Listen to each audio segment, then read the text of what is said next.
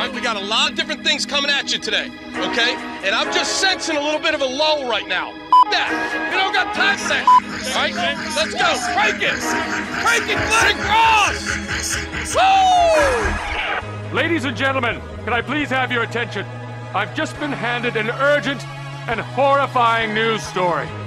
And I need all of you to stop what you're doing and listen. You're listening to Rock Chalk Sports Talk with Derek Johnson on FM 1017 and 1320 KLWN. What's happening? Welcome into another edition of Rock Chalk Sports Talk. This is FM 1017. I'm Derek Johnson. We'll have Brandon McAnderson, former KU Orange Bowl winning running back, member of the Jayhawk Radio Network, joining us in about 35 minutes from right now, talking KU football with BMAC. Brian Haney, voice of the Jayhawks, is going to join us at the top of the 5 o'clock hour. Today will also be our KU offensive line preview. We've gotten through all of the offensive positions except for the offensive line. We'll have the defensive ones next week, so we'll get into the offensive line coming up in the 4 o'clock hour. Big 12 possibly wanting to expand. Deja vu. Feels like we were just in this about 5 years ago. In fact, we were in 2016 when there was a vote placed if the Big 12 was going to expand. Well, now it's getting brought back up. Texas and Oklahoma obviously have left the alliance between the Big 10, ACC, and Pac-12. And then the Pac-12 announces yesterday that they're not going to expand at this time, which is important for the Big 12 for a couple of reasons. Most importantly, that it means you're not going to have to worry about more chaos with other teams leaving to another conference. Now, on one hand, everything that happened with the alliance makes you think, hey, a lot of this just feels like it's, just speech for speech's sake, kind of throwaway stuff. Are they really going to hold firm to everything they've said? So, who knows? Maybe some of these schools are still going to be eligible to eventually go to the Pac-12, but it just might be a couple of years. I don't know. But either way, the next move right now is in the Big 12's court. It is up to the Big 12 to make their next decision because right now, again, this might change when media rights are up in the different conferences in 2023 or 2024, 2025, or whenever it is for the different leagues. As of right now, until that happens, ball's in the court for the Big 12. And it really comes down to two things. One, do you want long-term stability? Or two, are you, and when I say you, just conference members in general in the Big 12, trying to get out of the league, assuming that's on the table, meaning an invite from another conference like the Big 10, ACC, or Pac-12? And these two things are both at play over the course of this process, which makes it even more difficult to come up with the proper solution, especially considering that some schools might have a different agenda than others. Some schools might be wanting to leave and figuring, hey, this is a sinking ship, let's get out of here. Especially if you can get on to a conference that's making even more money. Other schools might be saying, no, you know what, even though we're going to make less money than we had with Texas and Oklahoma, it's still going to be more money for us to stick this out and expand than if we have to go to the Mountain West or go to the American Athletic Conference. As part of the camp of do you want the long-term sustainability, the biggest piece of this is you're adding schools, because by adding more schools, by adding more products, by adding more markets, you're becoming a more sustainable league in the standpoint of, well, now if somebody leaves, we have more pieces already there. And now we are just stronger because we have built a stronger foundation around the league. But also it's going to create a smaller slice of the pie for the different schools in the Big 12 if you are adding more schools. And that kind of goes counterintuitive to each other, that the long-term sustainability of the league is better with more teams, but how much money you're making is less with more teams, at least in the near term, because in the near term, you're making all this money with Texas and Oklahoma in the league. Now, all of a sudden, once Texas and Oklahoma leave, that money drops a good amount. Would adding schools at that point raise the amount of money from what you would be making then? It might. So it might be a long-term gain, but a short-term drop. And if you're trying to get out of the league in the next 4 years, you don't care about the long-term gain because you won't be in it for that long. You just want that short-term gain of the money in the conference when Texas and Oklahoma are in the league. The Big 12 took a pro-rata clause, I believe it's pronounced rata, with a buyout with ESPN, where ESPN bought out this clause that said if the Big 12 adds more teams, ESPN has to pay per school. So right now, if the different Big 12 schools are getting $28, $30 million from their ESPN, their TV rights, they would have to pay an extra $30 million to cover, let's say, if they added Cincinnati or if they added BYU or Boise State or any school. They would be covering that. It wouldn't be coming out of the other Big 12 schools' pockets. But ESPN bought out that clause from the Big 12, which now in hindsight looks very, very poor on Bob Bowlesby and the Big 12 in general. And they voted against adding more schools, and part of it was ESPN saying, hey, when we have to renegotiate, like, we're not giving you more money. So they just said, well, forget it then, even though I don't know if this clause would have meant that it wouldn't have mattered at that point. But right now, that could come back to haunt you because now you don't get that benefit of, hey, if we do add teams, they're getting extra money from ESPN. It's just the same amount of money, just more teams to split it. And how viable is this plan of if you do want to go into the long-term sustainability aspect when now you weren't even included as a conference in the alliance, right? Like the Big 12 and Pac-12 or Big 10, Pac-12, and ACC basically said, yeah, the Big 12 is good for college sports. We need them to stay together. It's important, but we're not going to do anything about it. Sorry. Have fun. Good luck. You weren't invited with them. You obviously weren't invited with the SEC. They just plucked your best teams, your most valuable teams, your best football schools in terms of just program and what you're bringing to the table market-wise and from a TV revenue perspective. You're not respected by those other leagues right now, so how much power are you going to have moving forward? And then the other aspect, like I mentioned, is are you trying to get out into another league, if that is on the table? Some schools obviously might want to expand the league to accept less money per school at that point, but help the league stay together because it is better than the alternative. But who knows? Maybe if you're West Virginia, maybe you think you can make the ACC. Maybe if you're Kansas or Iowa State, you think you can make the Big Ten. Who knows if that's all true, if that can happen. But if you feel like you have more options available, sticking it out in the Big 12 and having the short-term loss for a long-term gain isn't a viable option for you because, again, you don't care about the long-term gain. And that's not really an attractive option. And depending on how many teams are in this camp could severely prevent the schools who want the long-term sustainability, who want the league to expand, from achieving their goals, depending on when it would occur.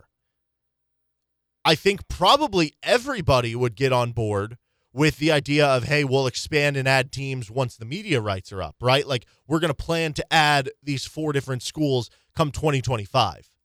But if you're starting to talk about, hey, we're going to add these schools in 2023, you're going to get a very big split of some schools saying no, some schools saying yes. Now, here's another key piece from Max Olson of The Athletic. Sources say the Big 12 would also need a supermajority vote of 8 of 10 members in order to make these decisions. Texas and Oklahoma retain their voting privileges until they give notice they're withdrawing from the conference. That is very problematic. That means you have to go 8 out of 8. And like I was alluding to, you have a pretty big split among teams of what some schools want versus what others don't. Which makes me just think this is going to take time, right? Again, if you say we'll add teams, but it's not going to be till 2025 when the media rights deal is up, then if you are a school that's interested in possibly leaving at that point for the Big Ten or the ACC or the Pac-12, you're like, sure, because at that point, my backup plan is staying in the Big 12, and now I know there's more long-term sustainability, but also I don't have to worry about taking a smaller slice of the pie in the short term because they're not going to join till 2025. And if I get out, great. That seems like the logical solution there, which, again, means this is going to be a long time before we get a solution. But as far as Texas and Oklahoma, having them still in the league and the fact that maybe they do seem fine waiting until 2025 if the league doesn't implode, which at this point seems less likely to do so until the media right deal is up, means that you got to go 8 for 8 and you have to have a proposal that everybody is 100% on board with. And that makes this even more difficult for whatever direction the Big 12 decides to go, for there to be a unanimous choice and there not to be everybody still occupying with their own agenda, their own plans. And at the end of the day, all these schools do have to operate from what is best for me. At the end of the day, you can preach everybody wanting to come together and sing Kumbaya and come together and make this thing work long term, but I wouldn't blame, if Kansas State got offered by the Pac-12 and left, if Iowa State got offered by the Big Ten and left, if West Virginia got offered by the ACC and left, I wouldn't blame any of those schools. You'd be doing what's right for the university at that point. But if expansion is the end game here for the Big 12, got to start unearthing some of the previous stuff from 2016 and when the Big 12 was last circling around this thing and talking about what schools to possibly add. According to The Athletic, it seems like the top target is BYU. Max Olson, Andy Staples wrote about this kind of breaking news or possible conclusion coming from the conference that they formed an expansion subgroup. And this is an interesting part too. This expansion group includes Texas Tech AD Kirby Hocutt, Baylor AD Mack Rhoades, and then Iowa State President Wendy Winterstein and Kansas Chancellor Douglas Girod. Now, Kansas, obviously, we feel like the Jayhawks have been doing their due diligence and trying to get out there and talk with the Big Ten or talk with the ACC and see where they stand. Does them being a part of the expansion subgroup mean they didn't like the answers? Does it mean they were never really that serious in it? Or does it mean really nothing and they're just on the board because they have a position of power here and they want to be heard and the conference wants them to be heard to hope that they don't leave? Or maybe, like I said, there are those multiple groups in the Big 12 where you have one group of wanting to expand, one group saying we don't want to expand, so you want to have opinions from both sides on the board. Who knows what that means of KU being on the board there. But BYU, if they are going to expand, again, if we are going to go down that road, seems like a very logical conclusion. And this is what Max Olson and Andy Staples talked about in that Athletic piece. They've gotten really good TV viewership between 2015 and 2019, the median audience of Big 12 games, not including Texas or Oklahoma. Over 36 broadcasts on ABC, Fox, or ESPN was about 1.79 million people. And BYU's numbers were pretty comparable. They had 16 games on those channels in that same time span, was 1.64 million. So they're right around there. And for 104 games broadcast on ESPN2, ESPNU, Fox Sports, or Fox Sports 2, the other Big 12 schools drew a median audience of about 500,000, whereas BYU drew a median audience on 20 other broadcasts of almost 700,000. So BYU would be a pretty good draw here. And actually, at that point, especially when you add on, okay, it's a new TV market, it gets you into a new space, it gets you into a new time zone, they might actually be an instance of a school that, it's not going to be the difference of Texas and Oklahoma where it's doubling your media rights or what you're getting from ESPN, but might be a few extra million per school.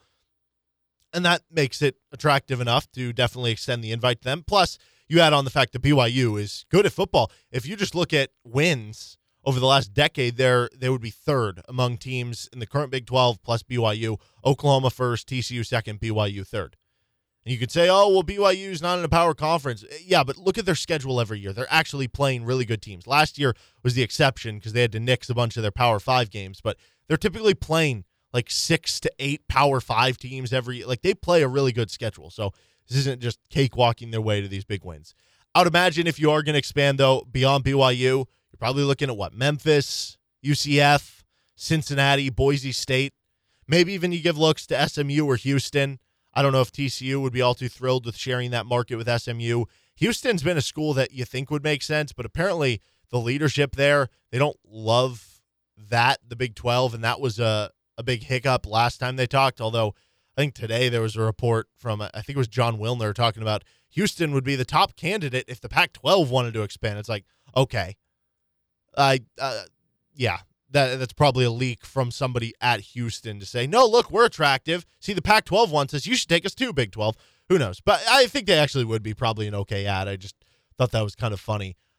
But it does sound like whoever the Big 12 would add would be focused on football, which is probably the right thing to do because that is the biggest thing you're losing from Texas and Oklahoma. And you want to be in the football limelight. If you can get a couple of those schools that have been there recently with Central Florida, Cincinnati, Boise State, BYU, that's going to definitely help you. Won't get you to where you are now in terms of revenue, but it'll be more than you would with just the 8 teams, at least once they renegotiate past 2025. Again, in the near term, you're not going to be able to renegotiate, so everybody's just getting a smaller amount.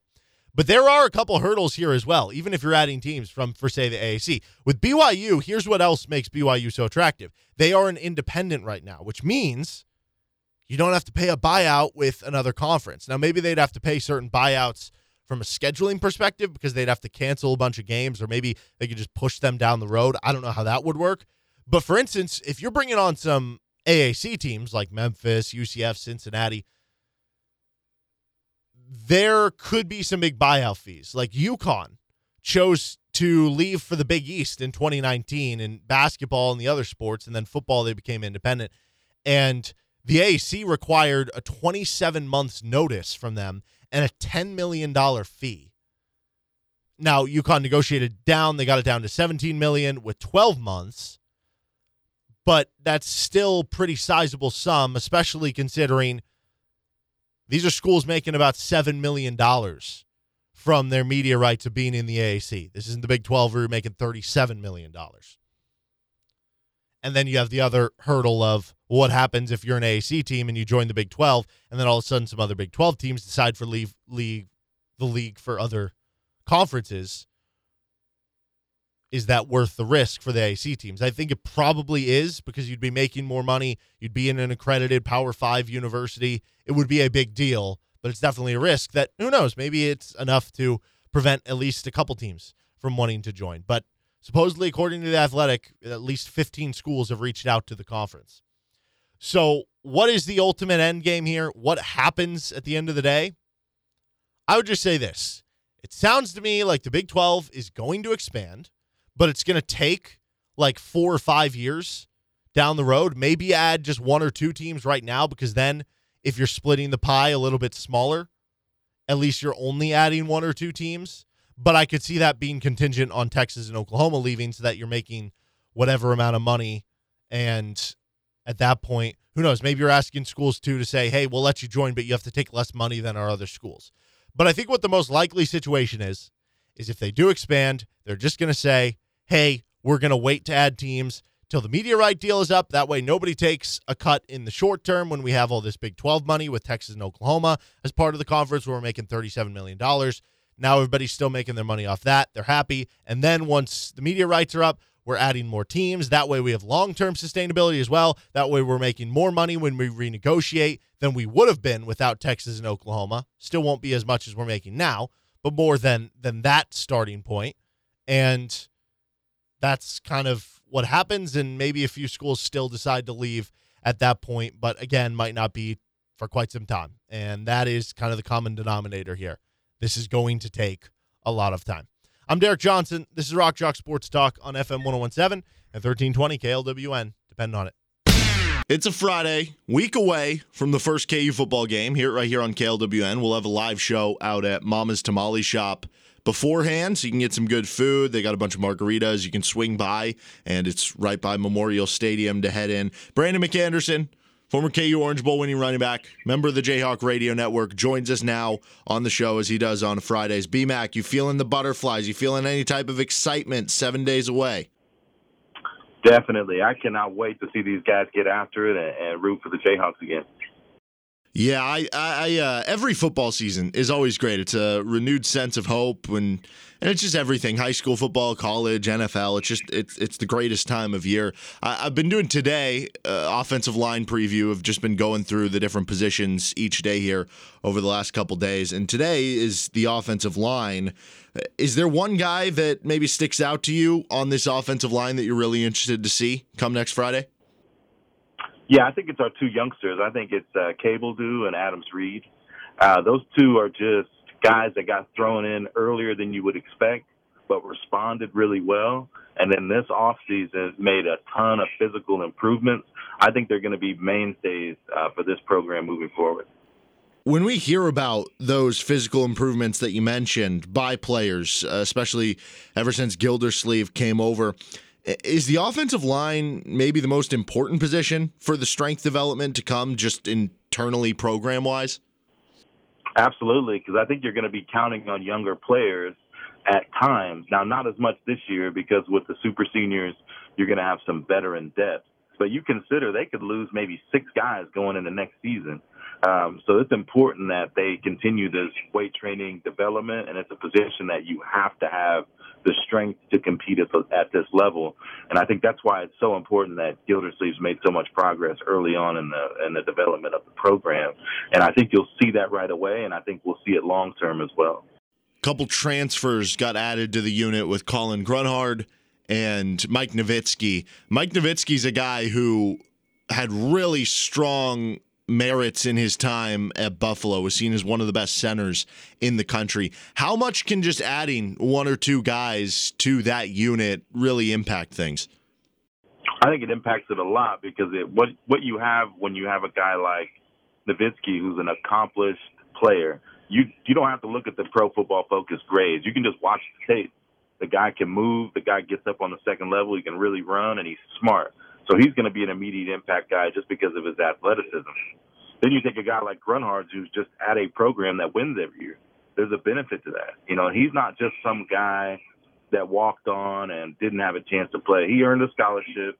He was in the mix, but he wanted a real shot at playing time, so he moved on. So he's a real person, a guy that can really contribute, and I'm excited to see him compete at that guard position as well as center and some. Well, how important is having that experience and the playing experience and the smarts and wherewithal for the center spot specifically? It's especially important when you're putting in a new system. So it's a system that he's more familiar with than all the other players.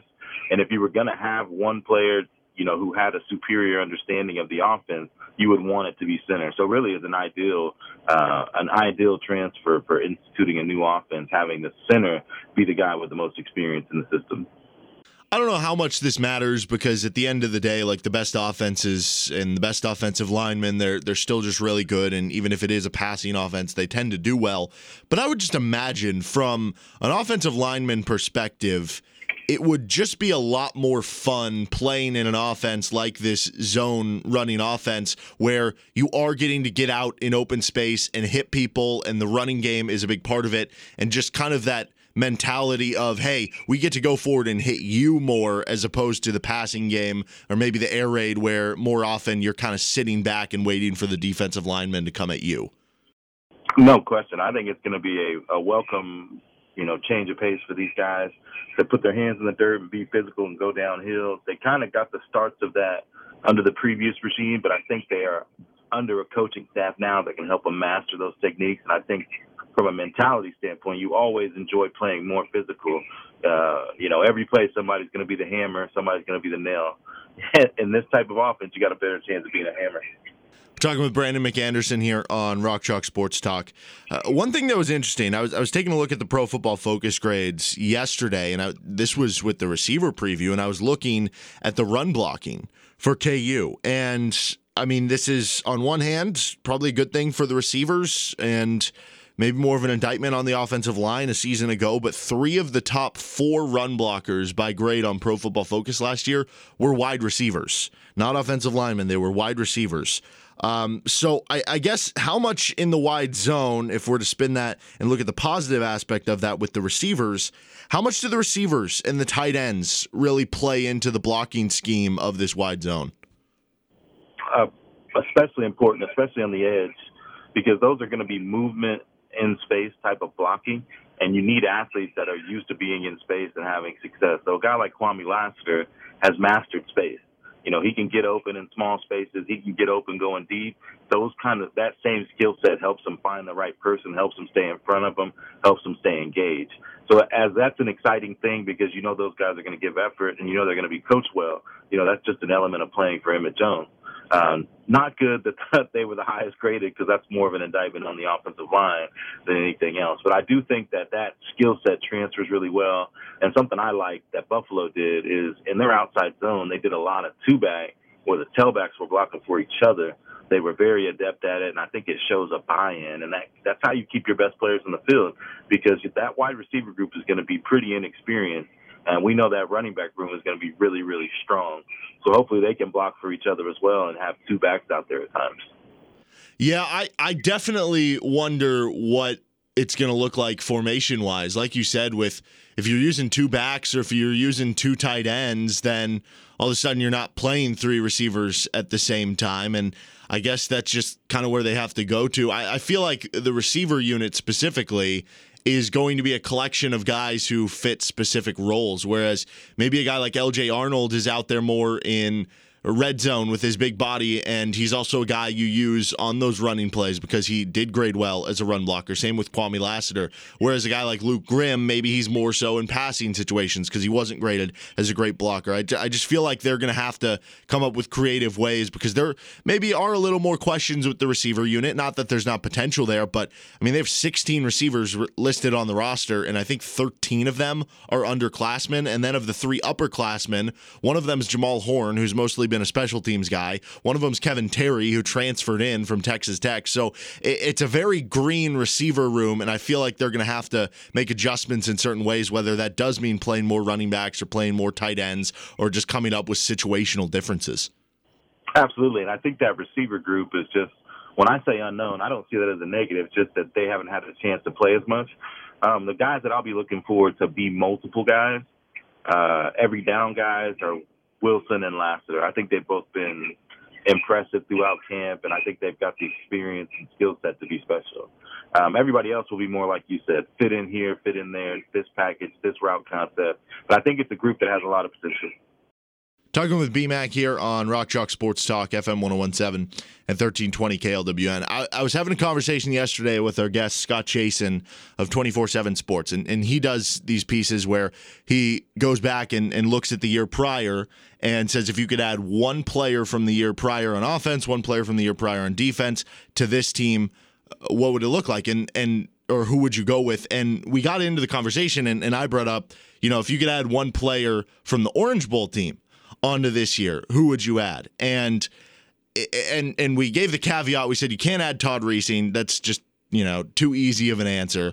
Kind of the finalists we mentioned Anthony Collins. Wouldn't hurt to have a really good offensive tackle. We mentioned Aqib Talib because maybe he can give you a little bit on both sides of the ball, and obviously just an amazing talent in general. And we also mentioned the receivers with Desmond Briscoe and Kerry Meyer. Is there somebody that you would look at from that Orange Bowl team and say they would be a perfect fit in adding to this year's team? James McClinton, because he unlocked our success on defense. I mean, he was the reason that we were able to move toward being more competent on defense and more competitive. Obviously, it helps having a guy like Aqib who can shut down half the field, who can take a bubble screen on offense to the house. So, I mean, his talent, I put him in the same category as Todd Reesing. I mean, he'd make any team better anytime. So if I was moving on to someone that was not the obvious one, it would be James McClinton. He was the best player in our program, until Aqib's emergence. And I don't think, you can go back and watch that K-State game from 2007. It looks like James McClinton's highlight tape. I mean, he made so many tackles in that game. It was absurd. So I think he impacts any team he's a part of. Yeah, that was probably a miss by us, but also I don't know. I feel like the defensive line has some pretty good potential this year. When I look at some guys who can really rotate in between Kyron Johnson, who could be set up for a really good year with his hand in the ground now. Malcolm Lee, I think, could be a really good player for them on the defensive line. I feel like they got some guys. Stephen Parker, former 4-star recruit that Maybe, James McClinton would still be the best of that unit, but I would just be curious about, adding somebody to another unit if maybe you feel like there could be a little more to gain there, like a Desmond Briscoe, for instance, at receiver to help with some of those questions at that unit. Derek Johnson, I appreciate you. You're a smart guy. But let me tell you something. There's no one on this team that is even comparable to James McClinton. I mean, not even 10%. And that's not an insult to the players that are currently on the roster. If you would have went to a practice in 2007 and watched our Orange Bowl team, there were whole days we could not practice because of James McClinton. Like every play, he would make the tackle. He's the only player I've ever been in any football situation with where the coach would preface the coaching point by saying, "I know it's J-Mac, but that's how good he was." Just period. The guy would dominate whole practices to where the offense couldn't even function. So I'm not casting dispersions of anybody on the team currently. There's no one like James McClinton. And to be honest with you, Tommy Dunn Jr. is one of my favorites, favorite incoming freshman. I think he'll have an impact. They moved Caleb Sampson inside, so the depth is going to be major there. Caleb Taylor is a guy I'm really excited about who's put on a ton of weight and is a really good athlete. He's playing inside. Sam Burt. So that's a group that I do like, but I cannot stress enough how good James McClinton was. Okay, well, I'll default to you on that one. We're talking with Brandon McAnderson here. Are you ready for some game picks? Now, I was thinking this week we have college football. It's week 0. This will be our version of the preseason, so this won't count to the record, but this will kind of shake the dust off a little bit, get the cobwebs out of there. Are you game for this? Of course I am. All right, let's do this. Nebraska, -7 at Illinois. They will not cover. I'm going with the Fighting Kevin Canes. Love it. First year of Brett Bielema taking over at Illinois, too. UConn at Fresno State. The Bulldogs are favored by 27.5. UConn did not play football last year at all. And the time that they played before that, they were awful. So I'm going to say I'm going to go with the other guys. Hawaii is traveling to L.A., and they're taking on the UCLA Bruins. UCLA with Chip Kelly is favored by 17.5.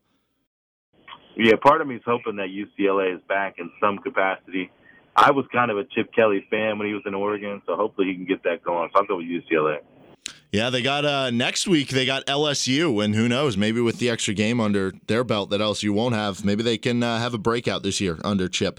UTEP is -10 at New Mexico State. This is apparently a very big rivalry. Yeah, I heard New Mexico State is like perennially one of the worst teams in the country.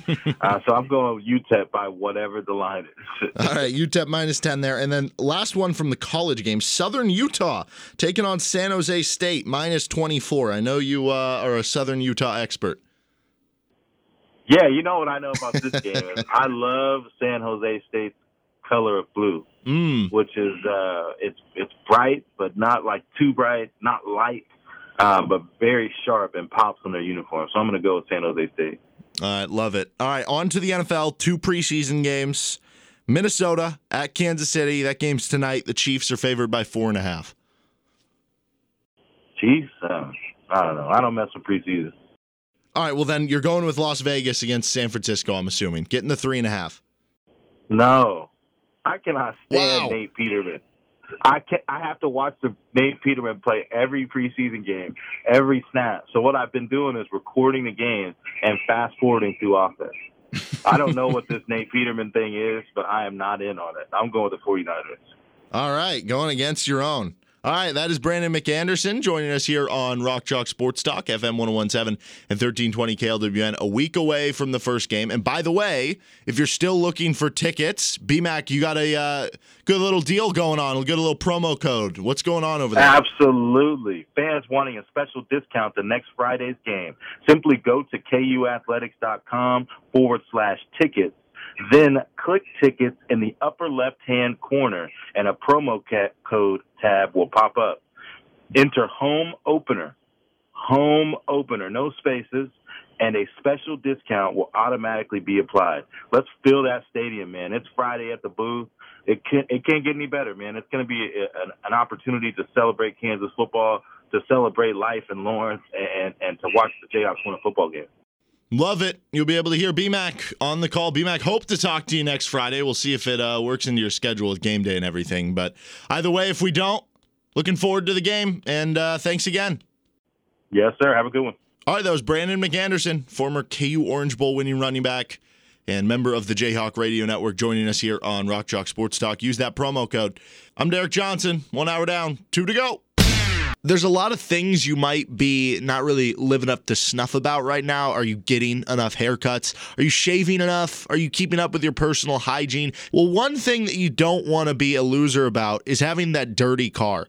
Whether it's just driving around town, whether it's you picking up a friend, you want the clean car. And don't you want the sparkly clean car that you're proud of? Well, guess what? Tommy's Express Car Wash. They are going to hook you up with a great car wash that's going to get that car sparkly nice so that when you go to the store, everybody's looking at your car and says, oh man, where did that guy get his car washed? It's wash, rinse, repeat at Tommy's Express Car Wash. You can download the Tommy Club app today and enjoy endless washing for one low price. That's right, endless washing for one low price with the Tommy Club app. It's unlimited car washes, unlimited clean, shiny, and dry, unlimited use of exclusive app lane, unlimited access to all Tommy's Express locations, because there's a lot of them, unlimited guest service, and most importantly, unlimited happiness. They've got the tools and expertise to keep your car clean inside and out. Their wash packages let you pay for the services you want, including Tommy Guard and body wax, wheel cleaning and tire gloss,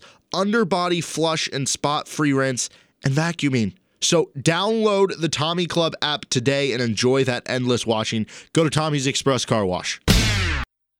You're listening to Rock Chalk Sports Talk with Derek Johnson on FM 1017 and 1320 KLWN. 4 o'clock hour. This is Rock Chalk Sports Talk. Derek Johnson on FM 1017, 1320 KLWN. Brian Haney, voice of the Jayhawks, joins us at the top of the 5 o'clock hour here on RCST. Don't forget, you can come on out and see us next Friday at Mama's Tamale Shop for a live show as we get ready for the KU opener next season. Let's get on to our offensive line preview. It's obviously a unit that needs to see a lot of improvement from a season ago for KU. You look at the blocking grades on Pro Football Focus from game to game for this team, a lot of stuff that was not good, to say the very least, especially from the pass blocking. They actually had some okay run blocking games. Like Coastal Carolina, 70 run block, which that's a solid number. I want to say 60 is about like average or above average. 70 is like a good number. 80 is like really good. 90 is like elite, something like that. There were a lot of games around 50 to 60 for KU in the run blocking, so not great, but it was a lot more livable than the pass blocking, where these are the different grades, again, out of 100. 19, 19, 67 against Oklahoma State, 51 against West Virginia, 23, 28, 0 against Oklahoma, 22, and then 66 to finish against Texas Tech. You got to improve the pass blocking unit for this team. That has to get better. And it's not just from a standpoint of being able to move the ball, being an efficient offense. It's also about developing these players, right? Like it's impossible to find the right guy at quarterback. It's impossible to get the correct read on the guy at quarterback, and even the receivers, because they need time to get open, and even the running backs for that matter, unless the offensive line is proficient enough to allow you to run your offense. Doesn't mean they have to be the best offensive line, but you have to be able to get out of your own way and prevent there from being a sack within the first second after the snap seemingly every time. Now, Scott Fuchs did talk a little bit about this, how on one hand, sacks are not just a product of the offensive line, and you go look at those grades, the passing blocking grades were definitely not good. But what he's talking about here is that specifically sacks, you can find ways to maybe mitigate some of those numbers. And I think this is going to be kind of telling for how they might approach things offensively this season. I think sacks are a product of a lot of things, pass blocking being one of them, all right? But there's different things you can do on third down or when you are passing the ball that can help eliminate sacks, whether you're throwing it quick or running the ball or free release in the back on empty, or there's a lot of different things that can be done. So I don't know, if you just call on your offensive line just to block everything and see everything, that's probably unrealistic. You're eventually going to run into something. So there's a lot of different things that are going to go into that. Certainly the offensive line, the running backs, who's ever pass blocking, they're going to be a big part of it. Getting rid of the ball is a big part of it too, right? So that does tell me a little that maybe last year there were a few things that weren't properly diagnosed with maybe, hey, this is where like an extra tight end should be, or a running back chipping here or there, or they should get the ball out quick here because there's going to be an unblocked guy here. And maybe it wasn't all the offensive line's fault, but still, again, you go look at those grades, they're very bad from a season ago. And if you go on Pro Football Focus and look at the aggregate of pass blocking grade in college football, 126th in the country is South Alabama. There were 128 teams who played last year. There's 130 teams in FBS, but 128 played. 2 didn't play. Of those 128 teams, Kansas was 127th. And the drop-off, even from 126th to 127th, South Alabama's aggregate grade was about a 31. KU's was an 18. The only team behind him was Akron at 14. 18. You're talking about the next closest Big 12 team in pass blocking grade was Kansas State, and they had a 52.6.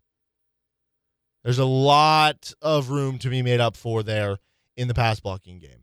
But given everything that you just heard him say, makes you think they are going to do things to help this offensive line. And I think the offensive line will be better just to begin with as square one.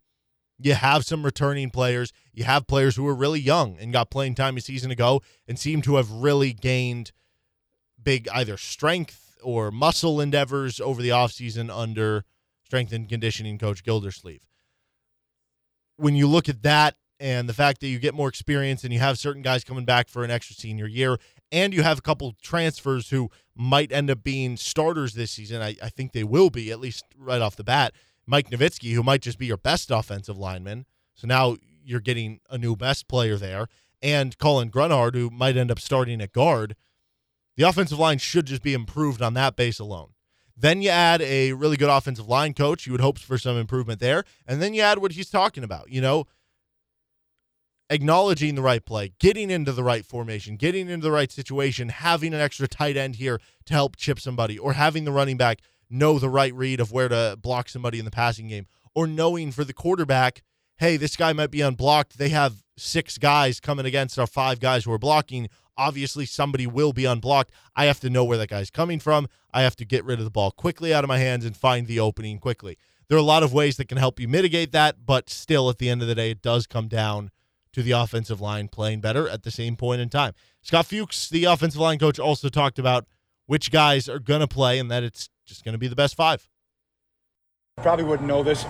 Pretty much every inside guy has to learn how to snap, has to be a center, whether they're playing center or guard. So whatever we do, we want to make sure that we've got the 5 best guys out there at the end of the day. So having guys strictly play center, or strictly play tackle, I'm not a real big fan of that. I think you should know what we're doing. We keep it simple enough. But I think he's done a really nice job there. I'm pretty excited about that. Yeah, and by the way, Buffalo in pass block grade a season ago was 4th in the country at 85.0. So that gives you an idea of how impactful Scott Fuchs can be on a program. But you're going to play the best 5 in that situation. And again, that could mean that Colin Grunhard, who came in as a center, Mike Nowitzki, if he's the center, then maybe you play Colin Grunhard at the guard position. As far as the traits that Scott Fuchs wants from an offensive lineman, here is his response to that. I believe this was a question from Matt Tate. Athleticism. Sure. Anyone wants to coach athletes. Sure. And that's a big deal. Honestly, I would say that too. Composure. Yeah. On the field a bit, That's simply understanding what's going on, what to do in that situation. You're not frantic. You're not panicky. That's going to get you in trouble. So that's the mental aspect of it, and obviously something that you like from an offensive lineman. The athleticism is going to be important when you think about the wide zone running game, getting out into the open field finding a linebacker in the open field and hitting him. And I'm sure that's a lot of fun for offensive linemen, but you obviously have to have a level of athleticism to do that. Now, the wide zone run, kind of building off of that, has been the thing that's been talked about so much with how the offense operates, what its identity is. Buffalo was number 1 in the country last season in run block grade on Pro Football Focus. They were even above Notre Dame, who had these, I mean, Notre Dame every year is producing these like first-round offensive linemen. They have Kyron Williams, who probably going to be kind of like a dark horse Heisman candidate this year. Buffalo had a 90.2 run block grade, first in the country. You compare that to where Kansas was a season ago, 121st of the 128 teams that played. Again, they were better than pass blocking, 48.7, but still on the very low end of things. You're in the bottom 10 of the country. And Baylor had a really bad run block grade, but they were still slightly ahead of KU. That's something else that you hope to fix. That's something else that you hope this system can help out with, that Scott Fuchs can help out with, that the offensive linemen adding new players or gaining more experience can kind of help you out with. But a big part of this as well is just that learning process of learning the wide zone. Here is Lance Leipold talking about that wide zone run game being a big staple in the offense and how Scott Fuchs can be a big help. Well, it gets people, we're getting the defense running. We got to get movement. You create lanes that way.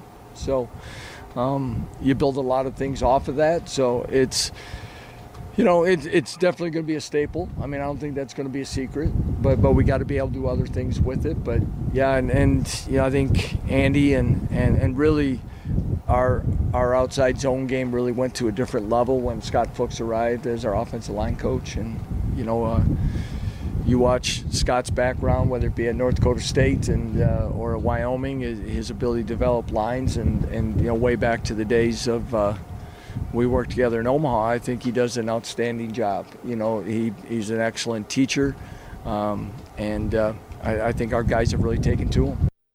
So let's hear from the teacher himself, Scott Fuchs, talking about teaching that wide zone to the offensive line. Oh, I think the first challenge is if they had run a wide zone in the past, that's where their mind immediately goes. The last thing you learn is the first thing you forget. So that's been a bit of a challenge. But, we do enough, I would say, in our individual. I mean, we're going to do a lot of that. There's only so many things that we're going to work on, but that's going to be a big part of it. So continuing to rep that over and over, and that's how it's going to get done. And I don't know how quickly that can come about. I've talked a lot about how if the Chiefs, it takes a little bit longer for a new offensive line to come together. It wouldn't surprise me. Now, it seems like so far through the preseason, they've done just okay from that angle of getting it all working right away. I would imagine this is going to be more of a program thing down the line. But at the very least, you had such a low bar from where you were a season ago that they should be better just from internal development alone. And then you add on a guy who's a really good offensive line coach. You add on a scheme that you would think maybe helps if, the athleticism part of this makes you think that, okay, well, Kansas isn't getting maybe as big of an offensive tackle as the Oklahomas of the world. But what they can get is maybe an offensive lineman who was a former tight end who maybe is athletic, or maybe he's given up 10, 15 pounds, but he has a little bit of extra athleticism and speed to get him out in the open field, and maybe that'll work well in the wide zone run game. And I just go back to the fact again, Buffalo was number 1 in the country in run block grade. They were number 4 in the country in pass block grade. He knows what he's doing. The offense will get this figured out. They'll get the offensive line figured out. It might take some time, but definitely you will see progress in year 1. And this is probably, in my eyes, the most important position for there to be progress in year 1, because I think it's very difficult, almost impossible, to evaluate the starting quarterback, especially, let's say, next year, if Jason Bean or Jalen Daniels, you could have that QB competition next year. But what happens if you have them play this year? You want to be able to diagnose which guy has the edge this season. And you can't do that unless the offensive line is blocking for him and giving him a proper chance. This is Rock Chalk Sports Talk on FM 101.7 and 1320 KLWN. Let's continue our offensive line preview. Coming up on the other side, we will further preview it by looking at all the individuals on the offensive line. This is RCST. FM 101.7, 1320 KLWN. So So continuing on with our offensive line preview, 22 offensive linemen are on KU's roster. And of those 22, this kind of goes in line with the receivers, where you had 16 receivers on the roster, 13 are underclassmen, only one senior. You do have more seniors on this one. Of the 22, 5 are seniors. So, if you figure you have about a quarter of each class, that works out to be about right. But a ton of freshmen on this roster. And that counts redshirt freshmen, but there is a lot of youth in the program here. So, 12 freshmen on the roster for KU football this season. And again, that includes redshirt freshmen as well. But that tells you two things. One, you had a lot of guys redshirt. Two, how much can you do right away in terms of influencing how good the offensive line can be if you're that young? And three, Scott Fuchs and the KU offensive staff have a pretty good ball of clay to mold moving forward, because you should have some good potential there just between all the youth that you have at that position. 12 freshmen, 2 sophomores, 3 juniors, 5 seniors on the roster for KU. Now, as far as who the starters might be for this team, if we start at the center position, Mike Nowitzki is a guy that comes in with a pretty high pedigree. I mean, he was listed as one of the 5 highest rated centers on Pro Football Focus, and comes in, was an elite run blocker, was a solid pass blocker, but not great. He did most of his work as a run blocker, but he's going to come in, and he not only gives you knowledge of what this offense wants and has been helping the team and his fellow offensive linemen kind of get to know that and learn this wide zone scheme, but he's just really talented. He's a really good player. He might be an NFL player one day. We got a chance to catch up with Mike Nowitzki, and we'll play you that audio here in a second. But first, let's hear from his head coach, Lance Leipold, talking about his center who came over with him from Buffalo, Mike Nowitzki. The thing about Mike is how steady he is just in his approach each and every day, and his positive energy that he always brings. And, he just takes what he's doing and just put it in a different location. That's how he approaches it. He hasn't flinched 1 second about, being in a different area, blocking bigger guys on a daily basis. And I think the other part is, and I've heard this from some of the guys, Malik Clark being one of them, about his ability to teach and help the other guys out as quickly as he has, but also in a good, humble teammate way. That's what I love about the guy. Yeah, it just seems like the perfect teammate to come in to this situation and help you out in that specific way. So here was Mike Nowitzki. He caught up with the media after one of KU's camp practices. A lot of guys have talked about this summer, including Coach Leipold, about how you've kind of been a teacher a little bit since you got here, just kind of like introducing guys to the offense and expectations. What was that like for you to take on? Was it something like you felt like guys were receptive to, and how did it all go? Yeah, absolutely. I think we've been doing a great job of grasping the playbook. We started in early summer and just kind of slowly chipped away at it, and we've been getting a great hold of it, and now we're starting to execute it on the field, and it's been looking pretty good. How do you even get something like that started? Because it seems like kind of a big project for what you're into. You just keep working day by day and just keep chipping away at it, and similar things are kind of go hand in hand, so they kind of fit with one another. So it's just about getting the reps and being comfortable in those plays. And what could you guys do in maybe player-led practices to kind of get comfortable? And how did that go? Yeah, player-led practices were really good for us. We were able to get some drills down in certain scenarios that happen in certain plays. We were able to work them. So once we get out on the field, we feel comfortable with them. So player practices were really good for us. Can you tell us a little bit about what kind of got you here in the first place? I mean, obviously you're familiar with all these coaches. Mm-hmm. I mean, was it just that you liked playing for these guys and you wanted to play from here? Or what kind of brought you here? That was one of the big things of it, but also another big thing is I want to make a change here, and I want to be a part of something real special. I think, in the locker room we got a great group of guys who want to get better, who want to win, who want to, attack every day, and I want to be a part of it, and I want to be a part of the change. Mike, I think teammates said you told them your nickname is Dirk? Yeah, absolutely. You always like that? Is that Yeah, a fun thing? yeah, that started freshman year of college. So we had two linemen named Mike, and I was a freshman, and he was a senior. So, who has to change their name. So it just kind of happened one day in fall camp my freshman year, and it stuck, and I guess it stuck all the way to Kansas too. So. It's pretty easy to remember then, right? Yeah. There's not a lot of Dirks, so it's good. Hey, Mike, you know the coaches, what's expected. You've been here now, going through. Just what's your thoughts? What you've seen from the offensive line?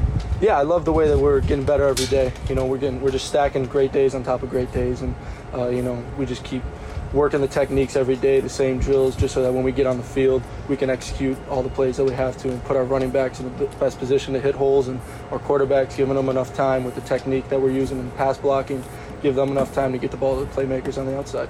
Was it nice to get in some pads now? Absolutely. It was awesome. It was great. What's different today? Full pads for the first time. What were you guys able to do that you can't do the previous practices?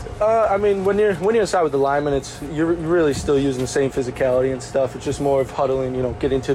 Huddling around the ball. When a running back breaks something and making sure there's no fumbles, policing the piles and stuff. So just that finishing the play basically. We've heard some of the different players and coaches talk about kind of the process over results. So what do the coaches kind of preach as far as that goes? Yeah, just daily improvement, 1% better each day. Coming to practice with your hard hat and your lunch bell, and get ready to work. We do the same drills every day, and it's just going to lead up to something just 1% better every day. Could you talk about the relationships that you may have built with the quarterback room so far? Yeah, they're all great guys. We do a lot of stuff pre-practice with them to get on the same page, to see how they're thinking pre-play, so we can, not even have to worry about that when we're actually running team reps. But all of them are great guys, and they're all great leaders.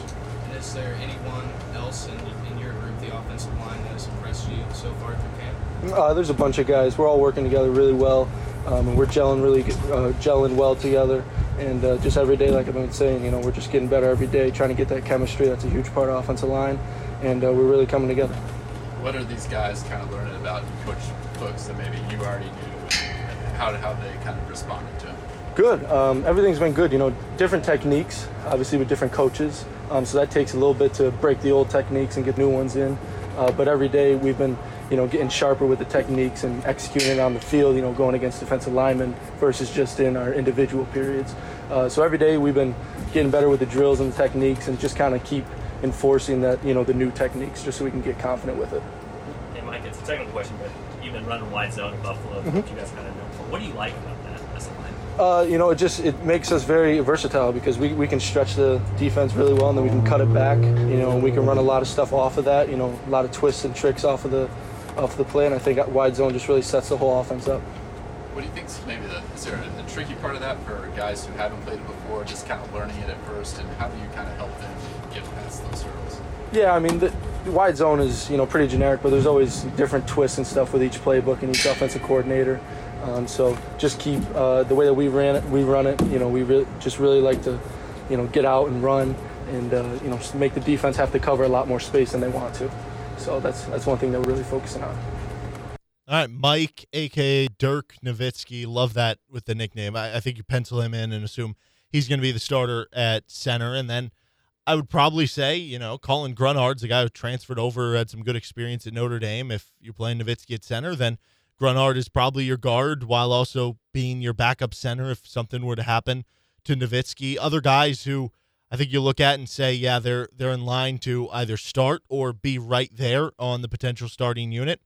Earl Bostic is one of them. He is a fifth-year senior for the team, so he's one of those 5 seniors of the 22 players on the roster. And Earl Bostic is a very big dude. Here is Scott Fuchs giving his opinion on Bostic. He's been pretty impressive now. Long guy, very strong in the weight room. That's impressive. He's very quick, very fast. He's pretty darn sound with his technique right now. Whether it's pass blocking or run blocking, there's things I remind him of all the time because it's new to him. The offense is new, but I think Earl's done a really fantastic job picking everything up that we've been doing, and I'm excited about what he can bring.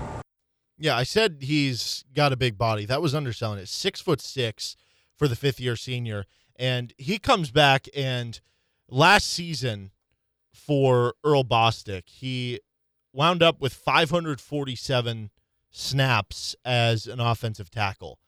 And he was actually one of the better rated offensive linemen for KU on a team that, you didn't necessarily have that being the case. But if you just look at offensive grade of offensive linemen for KU, Chris Hughes was number 1 at 64.3. Earl Bostic was number 2 right behind him at 63.7. And now taking advantage of another year here with KU, he was a really good run blocker too, which makes you think he's going to have some good success in this zone blocking scheme. 72.2 as a run blocker, really good grade there.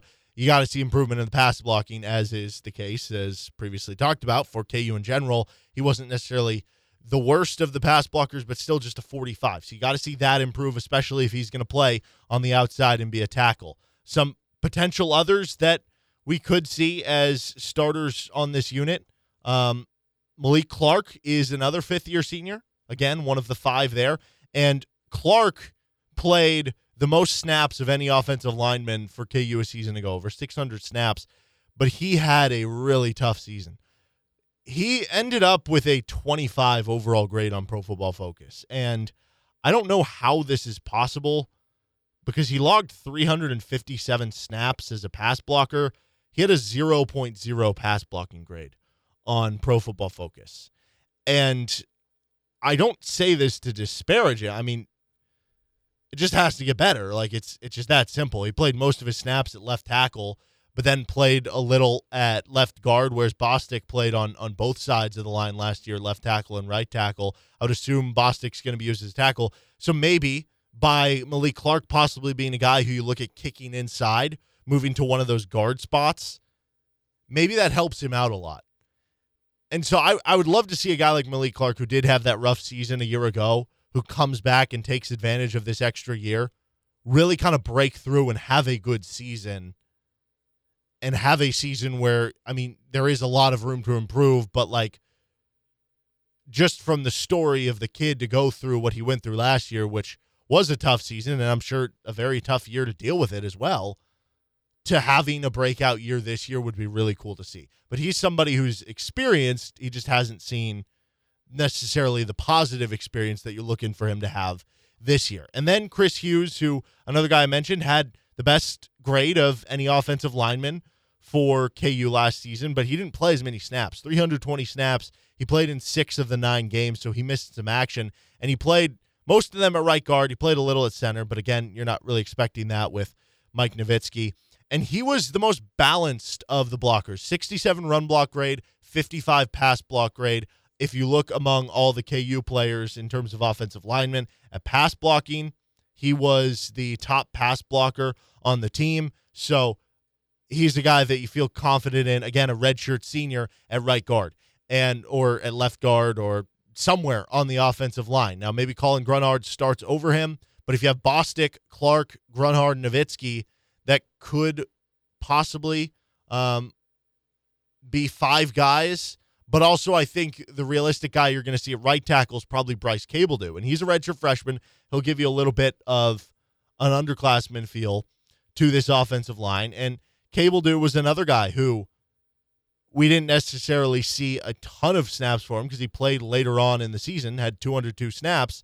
And he was, fine at both, especially for a true freshman. But he was better than some of the other candidates at offensive line for KU. And then the last guy that I'm really interested in is Armaj Adams-Reed, who, again, young freshman, hit or miss grades, but you're talking about a young freshman who did show some potential. Even guys like Adagio Lepetti should factor into the rotation a little bit. Michael Ford will factor in, a transfer coming over as well. But honestly, when you look at this offensive line, Bostic, Malik Clark, Mike Nowitzki, Chris Hughes, I mean, those are redshirt seniors, or in the case of Nowitzki, redshirt juniors. So you have experience on this line. And yes, you will be playing some young guys like Cabledew, a redshirt freshman, and Armaj Adams-Reed, who's a sophomore, and Michael Ford, who's an underclassman.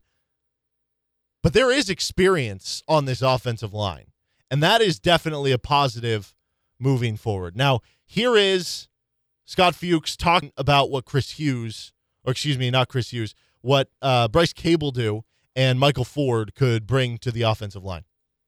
I like both those guys a lot. I know Bryce had reps last year, maybe even played more than Mike did.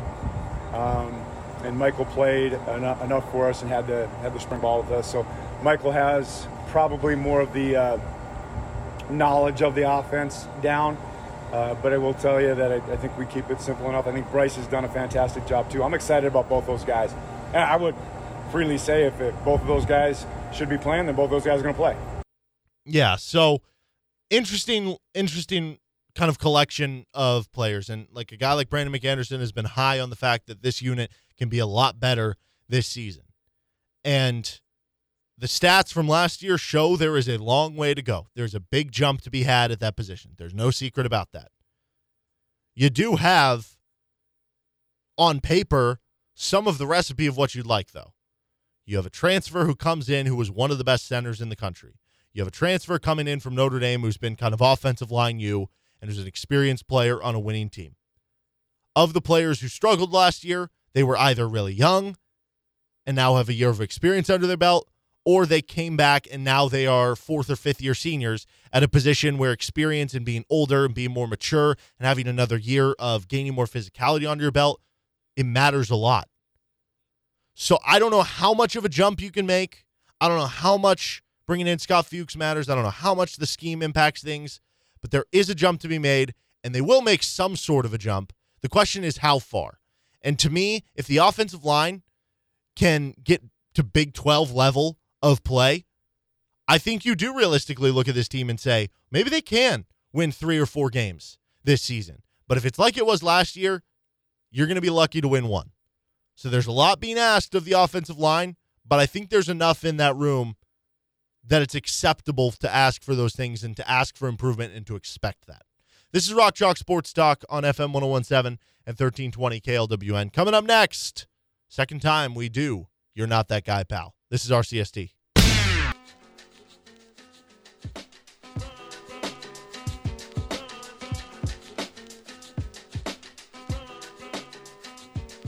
About 5:15. This is Rock Chalk Sports Talk. I'm Derek Johnson. This is FM 101.7 and 1320 KLWN. Brian Haney, the voice of the Jayhawks, is going to join us coming up at the top of the 5 o'clock hour, and then we'll finish off our offensive lineman preview in the 5 o'clock hour as well. But it is a Friday. It is now time for another edition of You're Not That Guy, pal. Trust me. You're not that guy. First up, Disney robots. They're walking, they're talking. They have a version of Groot, the Marvel character, the tree, that is basically this robot, and they're building these around the parks to have at Disney parks. So now when you go, you're going to actually be able to interact with these lifelike human robots of Disney characters, from Marvel characters to Star Wars to everything in between. Here's the issue. I am very anti-sentient robot, so I should probably come in with that bias.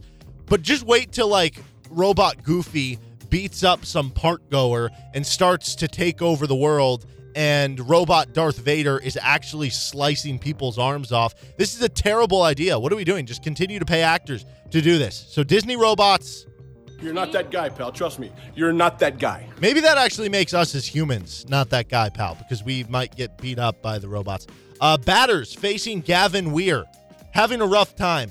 Gavin Weir is, I'm going to say it, I don't know Little League World Series history very well, but I feel very definitive in saying this statement. Gavin Weir is the greatest Little League World Series pitcher of all time. Got any issues with it? Too bad. 114 strikeouts for Gavin Weir in 8 starts across the summer to lead his team to the Little League World Series, which, quick math off the top of my head, that's 14 strikeouts a game. And these games are 6 or 7 innings, so there's either 18 or 21 outs. That's absolutely incredible. Obviously, you can tell I know very little about the Little League World Series. But what makes it even crazier, across those 8 starts, not only does he have 114 strikeouts, Gavin Weir has allowed a grand whopping total of 1 hit in 8 starts across the Little League World Series. He is the greatest Little League World Series pitcher of all time. So batters who are having to face off against Gavin Weir. You're not that guy, pal. Trust me. You're not that guy. The McIntosh High School football team. What more can I say? about the McIntosh High School football team. Everybody knows the McIntosh High School football team. This is in Alabama. Philip Rivers had his coaching debut for St. Michael Catholic High School. Philip Rivers, St.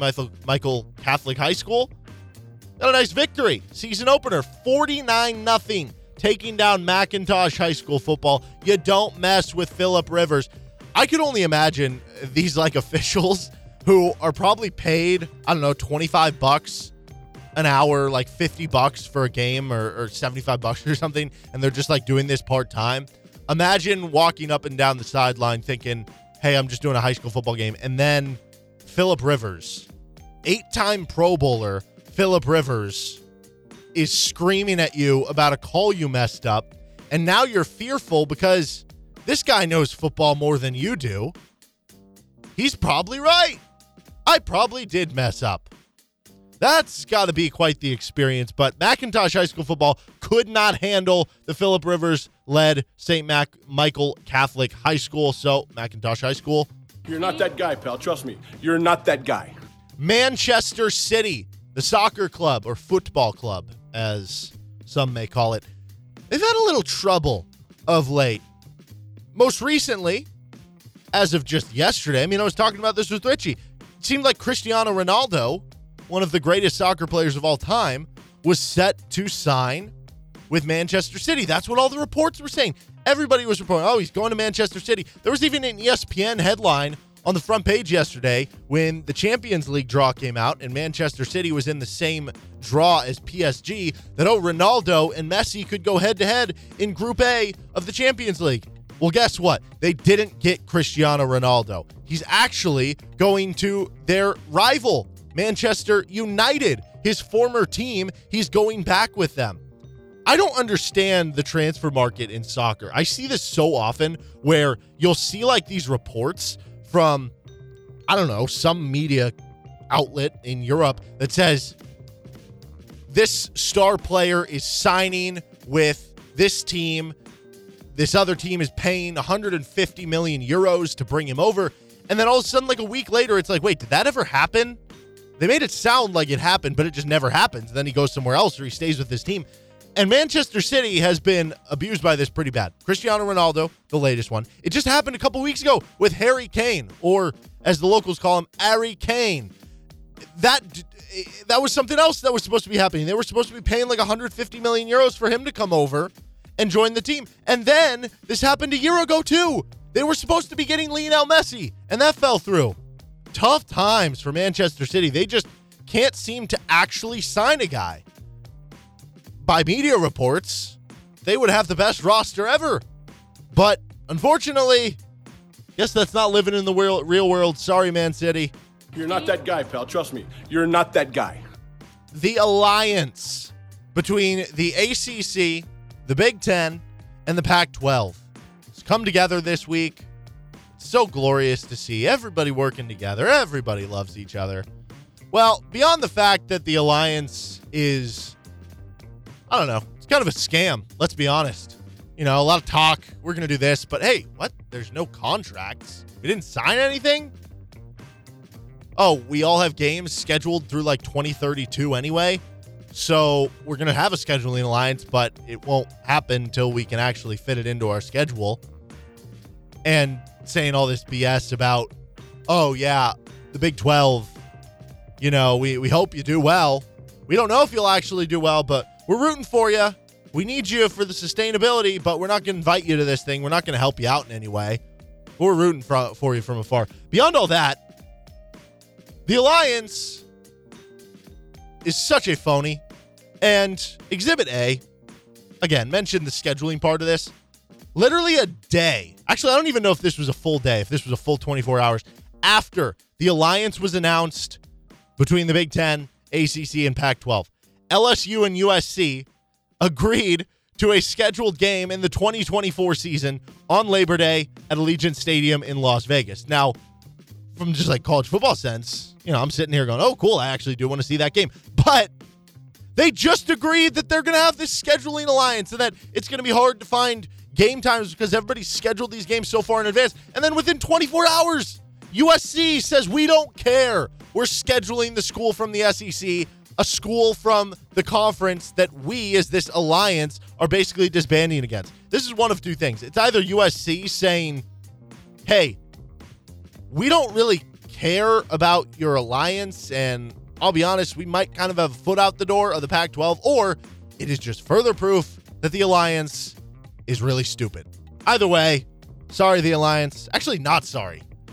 You're not that guy, pal. Trust me. You're not that guy. All right, last one. This is our second week of doing this segment. We didn't do it last week. We had a short show on that Friday because of a Royals game. The first time we did it, I guess mixed reviews would be the way to put it. Talked to some people because of what I'm about to say in a moment and said, was the segment that bad? Well, I'll discontinue the segment. I don't want it to be bad because I got a voicemail from a guy, and I actually looked this up. I was going to play the voicemail on air, but I looked it up, and it is actually illegal to play a voicemail on the radio without consent. So I don't want to do that, but I can tell you what the voicemail said. Quote, don't ever do that segment again, dog. That was horrible, bro. That was trash. You're not that guy. I don't know what you're trying to do, bro. Don't do that again, man. That's bad, bro. So bad.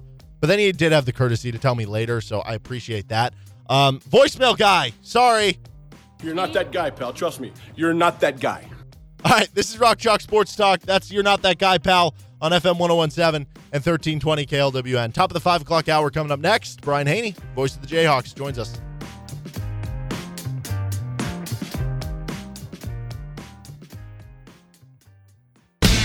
Five o'clock hour. This is Rock Chalk Sports Talk on FM 1017 and 1320 KLWN. Derek Johnson here for another edition of RCST, a week away from the first KU football game. Hear it right here on KLWN. Voice of the Jayhawks, Brian Haney, will be on the call. So, Brian making a call on a Friday night, and I believe that Boston College game from a couple years ago, I think that was a Friday night as well. But when you're calling football on a Friday night, is this reminiscent at all to your days back at KLWN for some Friday Night Lights? Yeah, I got to say, when you add in the trip to Boston College to my days calling Bob Lisher's Free State Firebirds, my winning percentage on Friday nights is way better than my win percentage on Saturday. So yeah, let's bring it on, baby, and let's have so much fun on Friday the 3rd that we do it again Friday the 10th. How's that sound? Yeah, sounds pretty good. South Dakota, the first opponent. Have you had a chance to dig into the Coyotes yet and what type of challenges they present for KU, or is that something you're looking more at this next week? You know, it's funny you mentioned that. When I get off the phone with you here in just a bit, I'm actually talking with their play-by-play guy to kind of begin all of that. In the meantime, everything's been focused on getting us ready and doing our Hawks and Highways tours across the state of Kansas for the last 4 weeks or so, and so I'm excited to break them down here in the next 20 minutes with him. But it's definitely, you know, I think my big takeaway as we get set for this non-conference slate as a whole is that I think you've got challenge, but you also have opportunity. And I think Kansas could win any one of those 3 non-conference games. I think they could win 2 of those 3 non-conference games, but you got to get the first one. And obviously we've seen Kansas stub its toe in home openers and season openers as favorites before, and so you don't want to head in too bullish by any means. But I do think, as I look at Coastal, who certainly has had our number, and it's a road game, I get that. And Duke, obviously, I get the challenge that presents. But I don't think any of these are beyond the stretch of the imagination if we truly have something special brewing here with Coach Leipold, as I believe we do. So I'm excited. And I think for those that look at, you know, season win totals and expectation like that, I think it could be a really promising start to the season where we win a game or 2 and then you steal one later in the year that you're not supposed to get, which has me thinking that this will be a Kansas team that really surpasses a lot of expectations. But as far as the Coyotes go, next week when I come on, we'll talk more after I have a chance to break down Coach Nielsen's team with their play-by-play guy. But definitely pumped up that we're counting down the days now and fired to talk about our Jayhawks with you. Yeah, and I guess good plug here. We had John Thayer on, the voice of the Coyotes, 2 weeks, month or so back, and doing some of the team previews, so you can check that out on our Best of RCST podcast.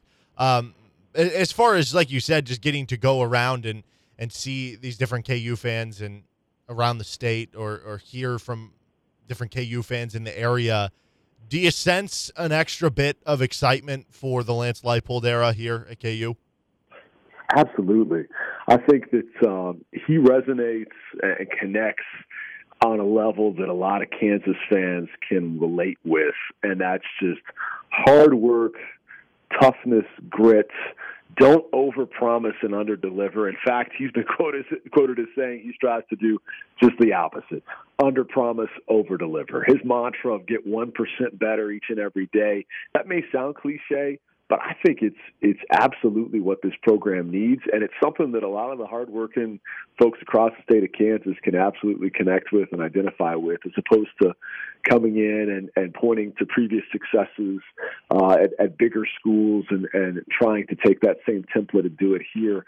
What I like about him is he's been a success everywhere he's been, but has had a proven track record of building it up, like we saw at Buffalo, or taking something that was off and rolling already and taking it to unprecedented heights, like he did at Wisconsin Whitewater when he won 100 games faster than any college football coach in the history of American college football. So to me, he's a guy that has a resume that speaks for himself, but he knows every situation is different. What are the common denominators? Are just bringing your absolute A-game effort to practice each and every day, trying to incrementally get better every time you hit the field, and not do it with a whole bunch of catchphrases and flash and pop and sizzle, but doing it with hard work. And he said this on his first talk, and he was being self-deprecating when somebody asked him about what are your game day superstitions, and he just said, you know what? I'm a pretty boring guy. There's not much that's that interesting about me on game day. Once I put the players out on the field and they're in position getting stretched and warmed up, I go back in the locker room, I pull out the iPad, and I'm just cramming in like 20 more minutes of studying film. That's my tradition. That's my superstition. It's not that interesting. It doesn't make for a great soundbite, but that's me. And I think that story showed us that this guy is truly what you see is what you get, and he's going to try to outwork you. He's going to try to make sure that his team is so prepared that some of these stub your toe, shoot yourself in the foot moments we've seen far too often in recent seasons of, penalties because we weren't organized or coordinated, or taking timeouts, before it's fourth down and long and we wind up punting anyway, and we're burning some early half timeouts, stuff like that. I don't think you're going to see under Lance Leipold. I think it will be as highly organized and calculated as it could possibly be. And that's not to say there aren't going to be some kinks that happen with any team early in the season. They're not going to be flawless in execution or avoiding penalty. That happens with everybody. But I think, some of these scenarios that coaches can plan out and know what they want to do in key moments, far in advance, will be as premeditated and calculated as they could possibly be heading into game day, because he really does have that kind of work ethic. I had people come up to me after his first talk back in the spring and say, he kind of reminds me of Bill Snyder, and I'm not sure how I feel about that. And I said, I'll tell you how you should feel about that. You should be stoked. Yeah. Because if you went up to a K-State basketball fan and said, your next hoops coach is going to remind you of Bill Self, how do you feel? Of course they take that any day of the week and twice on Sunday. And the more I'm around Coach Leipold, the more I see that comparison. I mean, he writes the handwritten notes to make people feel appreciated. He does all the little things meticulously in the way he organizes his coaches and his players, and his practices are more structured and organized than anything any of our fifth or sixth year seniors have seen, to the point where Kyron Johnson, one of those fifth year guys, was talking about, man, these practices are tough and they're somewhat difficult in terms of how structured and how much they press these guys. He's like, but we need it, and this is exactly what we needed. When they're taking water breaks, they're not blaring music and dancing and talking. Their positional coaches are in the huddle, coaching, teaching, getting their point across while these guys are hydrating, where there's no wasted moment. There's no break in the action where something's not being learned or taught or having a chance to make that incremental progress that we talked about. And so it's for all those reasons that I think you're going to see a steady rise of Kansas. It might not be a splash right away, but I think you're going to notice the difference. Certainly we noticed the difference already in the job Coach Gildersleeve has done with the strength and conditioning of this team and all of the fat loss and muscle gain and vertical inches gained in their leaping ability just from the late spring to midsummer. I mean, we saw on average 4 pounds of fat loss and 3 pounds of muscle gain, and went from 0 players with a vertical north of 40 to 5 all of a sudden. And so we're seeing that physically, but I think you're also going to see execution differentials. I think you're going to see players really come into their own in terms of consistency and performance. And that may not add up to, a ton of wins right away, but it's going to add up to us being a more rounded, disciplined, effective and execution football team that goes out there and performs at the type of regular, consistent clip that fans have longed to see for a while, instead of just seeing flashes of brilliance amidst a lot of head-scratching frustration the rest of the time. So that, to me, will be the impact of Lance Leipold and his staff, especially in the first month of Season 1. And then I think we really start to watch traction gained as we head into year 2, once he's had more time with these guys and more time getting his own guys in. But it's for all those reasons that I'm encouraged and excited, and certainly as eager as anyone to see who's going to be under center taking that first snap and what it's all going to look like with Coach K's offense. But I know this: we got a stable of running backs that runs about 4 deep. We got an improved offensive line, and we have 3 capable quarterbacks that I think all have the skill sets you'd want to implement what they're going to try to do, 2 of which in particular with the dual threat versatility that's really going to help in that regard. And so I think we're going to have some fun calling these games this fall. Yeah, I do too. We're talking with Brian Haney, voice of the Jayhawks. You'll be able to hear him on the call next Friday for KU in South Dakota. I've mentioned on this show that I think this is basically a free year for Lance Leipold when you look at everything going on, taking over so late in the year to where, you can't really judge based on what happens in terms of the win-loss record with what you're trying to do here and turning around the program from a long-term perspective. But while that same thing can be true, I think there is so much to gain from just winning this first game against South Dakota in terms of just continuing to install the culture. And the comment that Andy Kotelnicki made at KU Media Days about a week and a half ago, saying that, culture is easy to install when there's not games being played. And to see your work turn into a loss in the first game of the season to South Dakota, I think it wouldn't be a major setback that couldn't be overcome, but it would definitely make it harder in the short term to continue to infuse that culture and everything. So in my eyes, this game might be the most important of the season from that standpoint of just right off the bat, these guys have worked so hard in the offseason. You've undergone this big coaching change and this attempt at a culture change, and to see a positive result and a positive win in week 1 against a team that you're going to be favored against, but you've lost these types of games before, I think would do huge in terms of just continuing to build that chemistry and culture.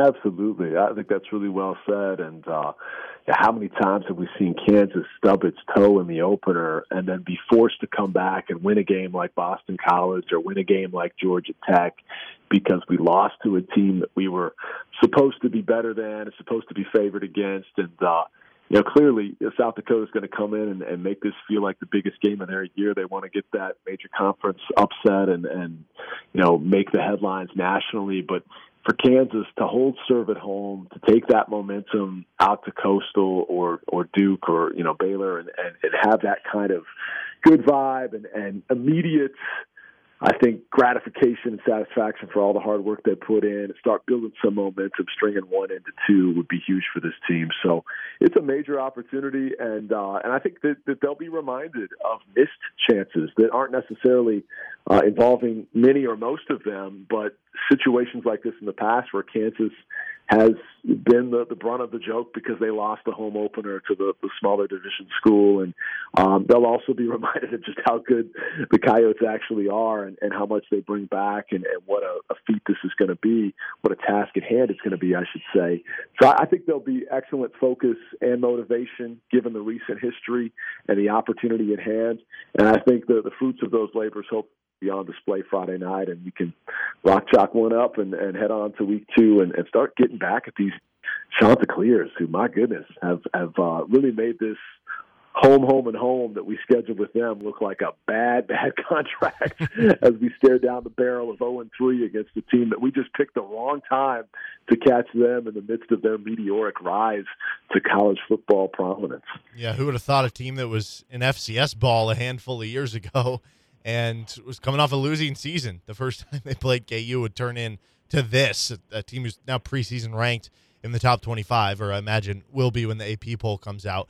Talking with Brian Haney here. So as far as from the KU standpoint, is there a specific player that you're really excited to see debut this season, whether it's because we haven't seen him before or he's in a new position or you just want to see the growth from last year to this year, that you're super excited to see what he looks like come Friday? Well, I'll give you a few. Certainly fired up about Devin Neal. Fired up about the Lawrence High product to see what he brings, and he's had nothing but rave reviews from what I've heard and seen brief glimpses of in the preseason. I think atop a position that has a ton of depth. He's been a guy that's been as consistent and steady as any in the preseason, and that's exciting, especially for local football fans. And then, obviously we're curious to see, is it Jalen Daniels? Is it Miles Kendrick? Is it Jason Bean at quarterback? And how much does, as I referred to, the dual threat capabilities of a couple of those guys give them an extra chance to win this job and to take it and literally run with it with some of the scheme that they're going to implement this offense with this season. I think a dual threat guy with some of the stuff that Coach K is drawing up could absolutely pay big dividends. And so if that's a speedster like Bean who brings 5 rushing touchdowns and 350 rushing yards from last year at North Texas up here, or somebody like Jalen Daniels who can extend the play with his feet. But as we talked about, and as Coach Kotelnick has talked about, you certainly want to see the great play, but they're okay with taking the good play so long as you avoid the negative play. And that's, throwing the ball to the other team or coughing it up and putting it on the ground. And so minimizing mistakes while executing what is right in front of you, not trying to make the home run play every time. I think for Jalen, if he could be a little more consistent and not have, from time to time, the erratic passing that sometimes, can end the drive or take you out of rhythm offensively, he's got all the tools to have the biggest upside of the three. But then there's Bean, who has flashed a lot of potential, particularly with his athleticism, that, given the right opportunity, I could absolutely see him thriving within this offense and what they want to do. And then you have Miles Kendrick, who's got to be like the classic underdog story of perseverance and resilience, because here's a guy that didn't have any other D1 scholarship offers, certainly not at the major conference level, and has been overlooked and talked over his entire time he's been at Kansas. There's always been 2 other guys who've been mentioning, and he just comes out and keeps producing. And it's nothing that's Sports Center worthy or anything that flashy, but the bottom line is, if he's going to move the chains and minimize mistakes and be a consistent presence, I know his attitude and what he brought from a leadership standpoint drew him praise from multiple coaches, including Coach Gildersleeve, and talking about off-season workouts.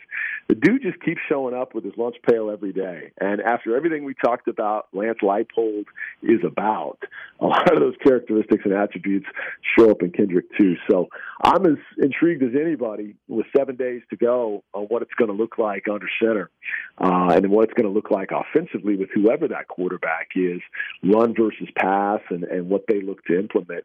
I'm excited to see a potential, senior statement type season made out of Kwame Lassiter, but there's a lot of other young receivers around him that I think have flashed some glimpses that make you pretty fired up on what we have in that receiver group and the tight end group for that matter. I mean, our tight end group between, really Fairchild and Cardell are 2 guys that I've looked at the most this preseason, but that one runs 3 or 4 deep with pretty talented guys. And so we got a lot of positions of intrigue with some names maybe you've heard of before, but they're about to, approach bigger opportunity than ever before and therefore greater production than ever before.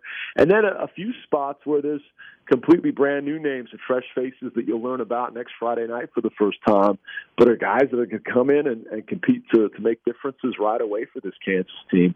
That has me intrigued and encouraged too. I will say defensively, to see what Kyron Johnson can do in his final year, now coming off the edge, We've talked about his speed at the linebacking position for a long time now, but to see him line up as a defensive end and try to generate some pressure on the opposing passer, I think that's going to be intriguing to see what he can do. So you asked for one name, and I gave you like 7, and I didn't even talk about guys like Stephen McBride and others that have been quietly making some real strides this preseason. But I think that just speaks to the time of year we're in and the time within this program's development we're in, where everybody's got a blank slate now with a new head coach, and everybody's trying to stand out and stick and stay in their new spot on the depth chart. And I think you could look up and down every single position group and circle 2 or 3 guys that you're pretty fired up about, and those just happen to be a handful of mine. He is Brian Haney, voice of the Jayhawks. Next Friday for some Friday Night Lights, KU South Dakota. Brian, if people still want to get some tickets but haven't already, promo code, what do you got for us so people can save some money and still make it out there? Well, first off, the one name I left off that as a play-by-play guy, you can identify with this. I mean, we're all hoping Magic Rector has a huge career, right? Because how much fun will that be to say when Magic Rector is making big-time plays? He's a little tiny in terms of size, and so I don't expect him to, be jumping up and competing for 50-50 balls and making huge waves right away his first year. But when you ask for guys I'm excited to see, I hope, even though there's bigger names and bigger stature on the list than the little 5'9" freshman out of Dallas, I hope, for the sake of rolling off the tongue, Mr. Magic Rector is making some magic act highlights for us in the end zone. But anyways, back to Friday night, we do want to see you there. And I know as folks talk about, what's the future of Kansas football within the Big 12, what's the future of Kansas football in its conference realignment, the best thing we can do as Kansas fans, whether it's for the sake of just momentum within our own program or for the sake of optics to other leagues looking at Kansas and wondering just how viable are they in football, we got to fill the booth, man. We got to show up and have a 12th man and be excited. These kids and these coaches deserve your support. But if you're asking yourselves, what can I do in the midst of some uncertainty in the college sports landscape? Best thing you can do is show up. So we want to give you a discount for doing that just because you're a loyal Rock Chalk Sports Talk listener with Dave Johnson and gang coming up on, what is this, year 19 of the show of Rock Chalk Sports Talk? I mean, it's actually, by next summer, it'd be 20 years completely, which is unreal to think about because we started it in 2002. So for all you loyal RCST listeners, log on to KUathletics.com/tickets. In the upper left column, you'll see the word tickets. Click on that, and it'll ask for a promo code. Your promo code is Derek Johnson is the man, in all caps. Just kidding. That's too many characters. I'll work on that one for next week. How about we shorten it and just say promo code home opener. Home opener. All one word. A lot easier to remember. Promo code. Yeah, I mean, Derek Johnson is the man in all caps would be great. It's just they got to limit it to like 12 or less. So anyway, they might spell Derek wrong. Yeah. It's a tough one. But, yeah, we're going to do that. And once you click that, the discount will already be applied before you even pull up the ticket. So it's super easy, but we'd appreciate that. And I appreciate you, my man. I'm going to get off and call our voice of the Coyotes, and then we'll break all down the key matchups next week when I come on. But appreciate everything you do to promote Kansas sports, and you're doing a hell of a job in your chair. So keep it up, buddy. Thank you, man. Appreciate it. That's Brian Haney, voice of the Jayhawks, joining us here on Rock Chalk Sports Talk.